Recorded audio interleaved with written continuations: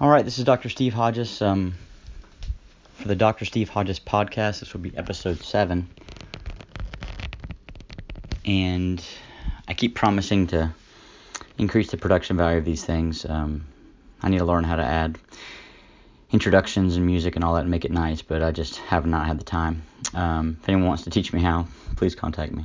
I'm sure I could look on YouTube. But anyway, neither here nor there. This podcast is not going to be an interview. This is going to be a discussion of something that I see a lot on the private Facebook page.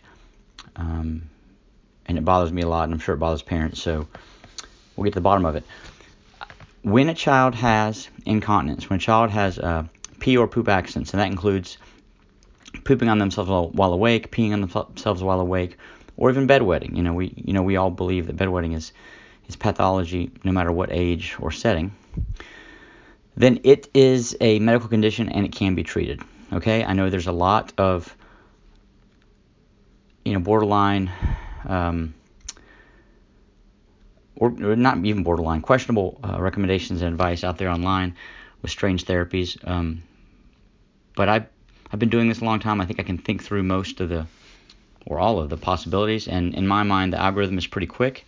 And I think if parents think of it through that algorithm, then they can get their child to where they need to be as fast as possible with the least amount of frustration. So starting off with, if your child is having pee or poop accidents, the first question you have to ask, is there a neurologic problem, right? So if you have a child with a unhealthy brain or unhealthy spinal cord, or abnormal brain or abnormal spinal cord, then that is the cause of the accidents, and that needs to be addressed first or managed. Sometimes you can't address it. This includes, brain injury, cerebral palsy, spinal cord injury, spina bifida, tethered cord. Now, most of the time this is obvious. Sometimes it's not obvious. This is something that your doctor should see. It does get missed rarely.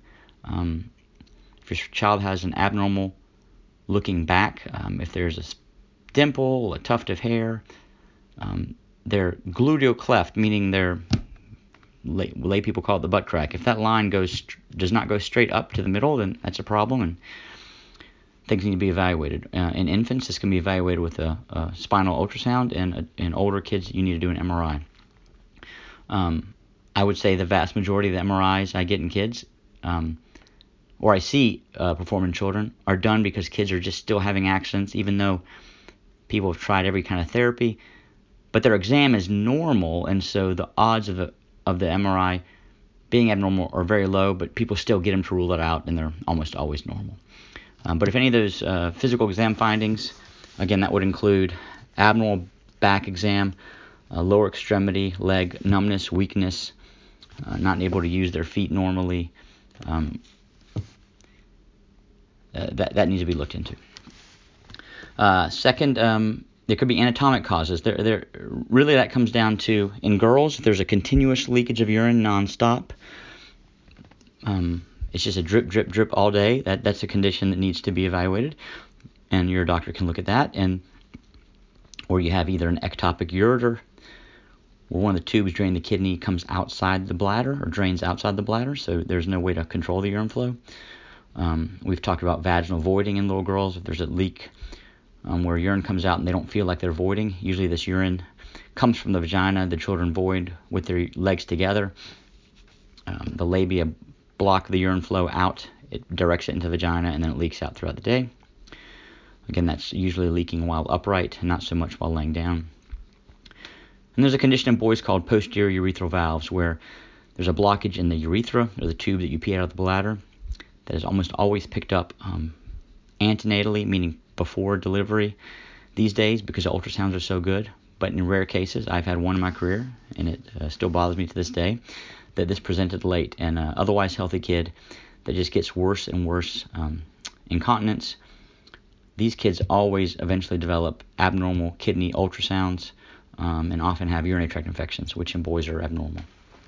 So it's not important that you know what all those things are. It's just important that you know that once those are ruled out, the only cause of incontinence in kids is the development of overactive bladder due to volitional withholding.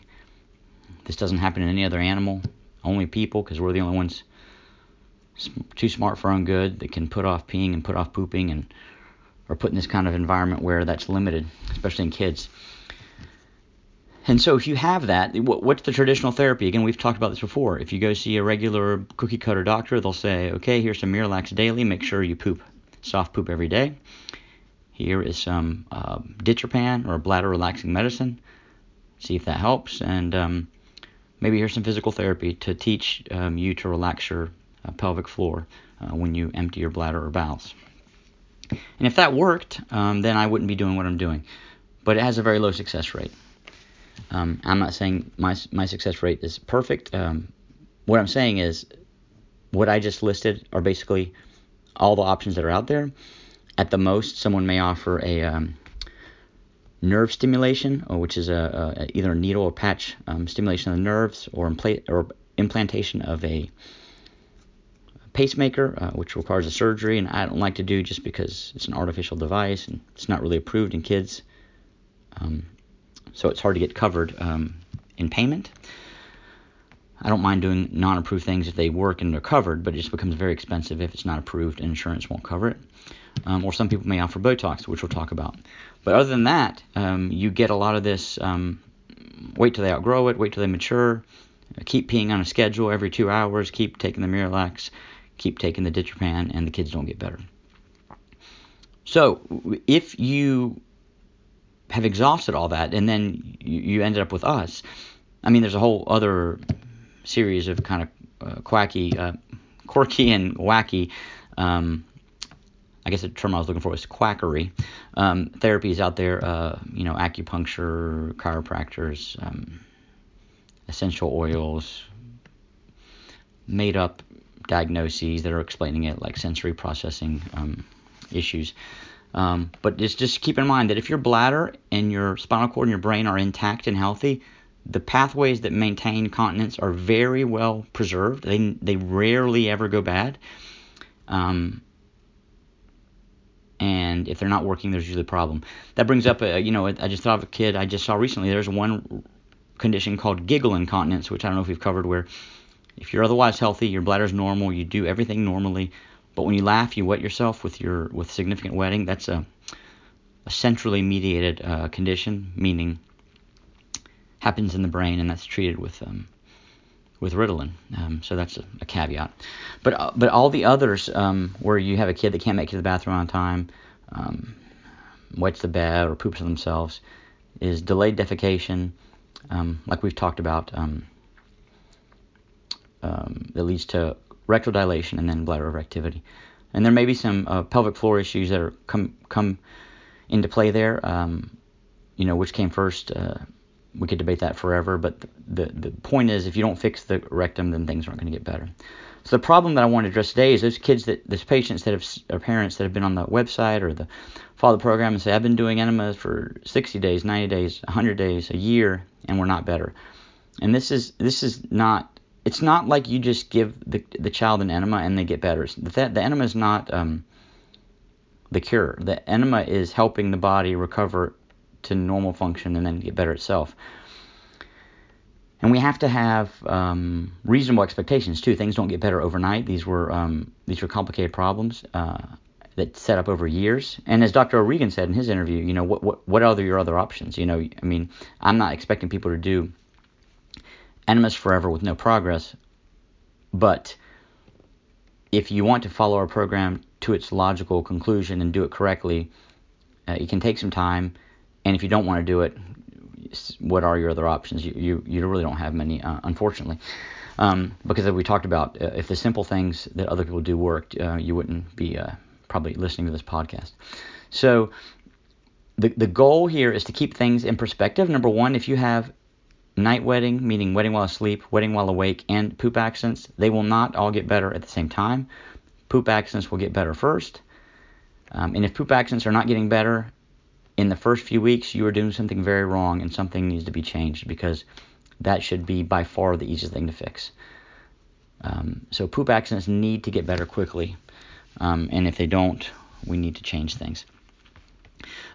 Next, usually daytime wetting gets better, and last, bedwetting. Of course, there's some patients that have no bedwetting, and have accidents during the day, and that happens, but it is rare and often makes me take a moment and think about things a little bit more carefully to make sure we're not missing something else. Like I said, if you have all three phases of accidents, you break it up into 3 months. In terms of the first month, you want to knock out the poop accident. The second month, you probably want to knock out the daytime pee. And then the third month, you're starting to address the bedwetting. And I'm not saying that you can't focus on all three at once. I'm just saying that it takes time to move through that process. And if you expect to be dry at night the first month, in a child with poop accidents, you're going to be disappointed. And the other thing is, we've done these X-rays to follow progress, and I'm glad people are doing these because it's a quick and easy way to check things out and to see for a problem, but they're not the be-all, end-all. We posted a case not too long ago of a child that had what looked like a normal X-ray, and then they got a CT scan for another problem in the emergency room, and when I looked at it, they had significant fecal impaction of the rectum. So X-rays are not infallible, and if I have a kid that has a normal appearing X-ray and bad accidents, and I know they don't have any other kind of medical conditions, I honestly don't trust the X-ray, and I will either do a contrast enema or anorectal manometry.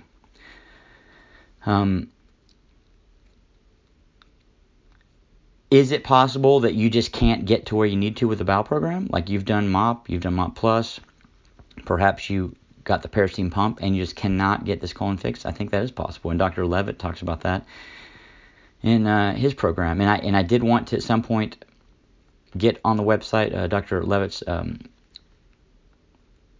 aggressive program for treating disimpaction. I will summarize it right here just to get people the idea of how difficult this can be. In their publication recently, when they have kids that are impacted and their goal is to empty the rectum, they will do 3 MOP Plus enemas a day for 3 days. So that's 3 enemas a day, which I know violates our rule of 1 enema a day, but this is done under physician supervision. So 3 MOP Plus enemas a day, 1 with saline and glycerin, 1 with saline and Castile, and 1 with saline and Fleet. Then they x-ray them, and if they're still full, they will do a 2-day Miralax clean out in the hospital with a nasogastric tube pumping the Miralax into the child. And if they're not empty after that, they will take them to the operating room and manually disimpact them. And then they'll put them on elevating doses of X-Lax to keep them empty. So as you can imagine, that is not easy to do, and it's expensive, and it takes time and effort. Not everyone has access to Nationwide Children's Hospital. And if you go to another hospital and ask for that, you may get looked at funny. So what I'm saying is we need to try things, and we need to try to be aggressive with things and check regularly and see where we are. Monitor progress clinically, like is the child getting drier, is the kid having less accidents, less volume of accidents, less urgency, less poop issues. And if we aren't getting better, we need to change things or check an X-ray or one of the other studies I mentioned. If you gave up on the bowel program, if you said, my child is peeing on themselves, we've done everything we can with the bowels, there's 2 sets of medicines that can be used to treat that. If you can only drink liquid medicines, it's oxybutynin in liquid, or an oxybutynin patch or gel. The patch and gel can be expensive, although the patch is over the counter. If the child can swallow pills, then there's several versions of oxybutynin-like medicines called anticholinergics you can take. They are older medicines and have more side effects. And then there's a group of second-generation anticholinergic medicines such as Vesicare, Sanctura, Toviaz, that have less side effect profile, but they're in pill form, and they may be more expensive. And then there's a beta agonist, different whole type of medicine that does not have the side effects of anticholinergics, such as dry mouth, facial flushing, or constipation. And that is the Mirabegron or Myrbetriq, which we see posted on our website quite often. And you can take a combination of the anticholinergics and Myrbetriq, or I like to use Vesicare and Myrbetriq because it's been published to be beneficial.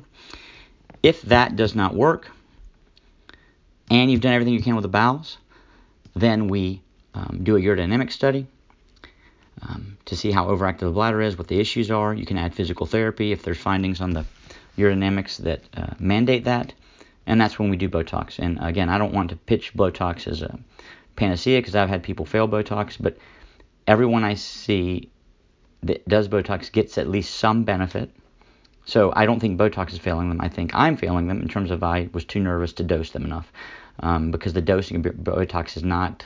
We're too early in the research on Botox to know exactly how much to give. In a perfect world, I would take the kid's, size, age, weight, and bladder overactivity and have some kind of formula that tells me the exact number of units of Botox that would lead to cure, but we don't have that.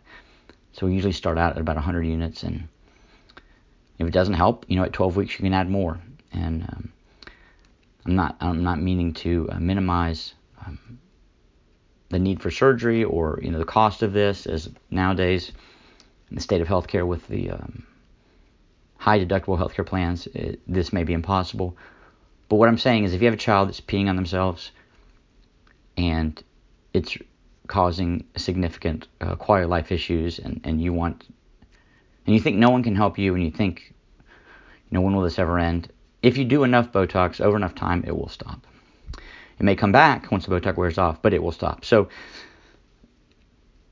that's that. So that was my goal. I wanted to point out, there's two things. That number one, our program is difficult and it can drag on, but what are your other options?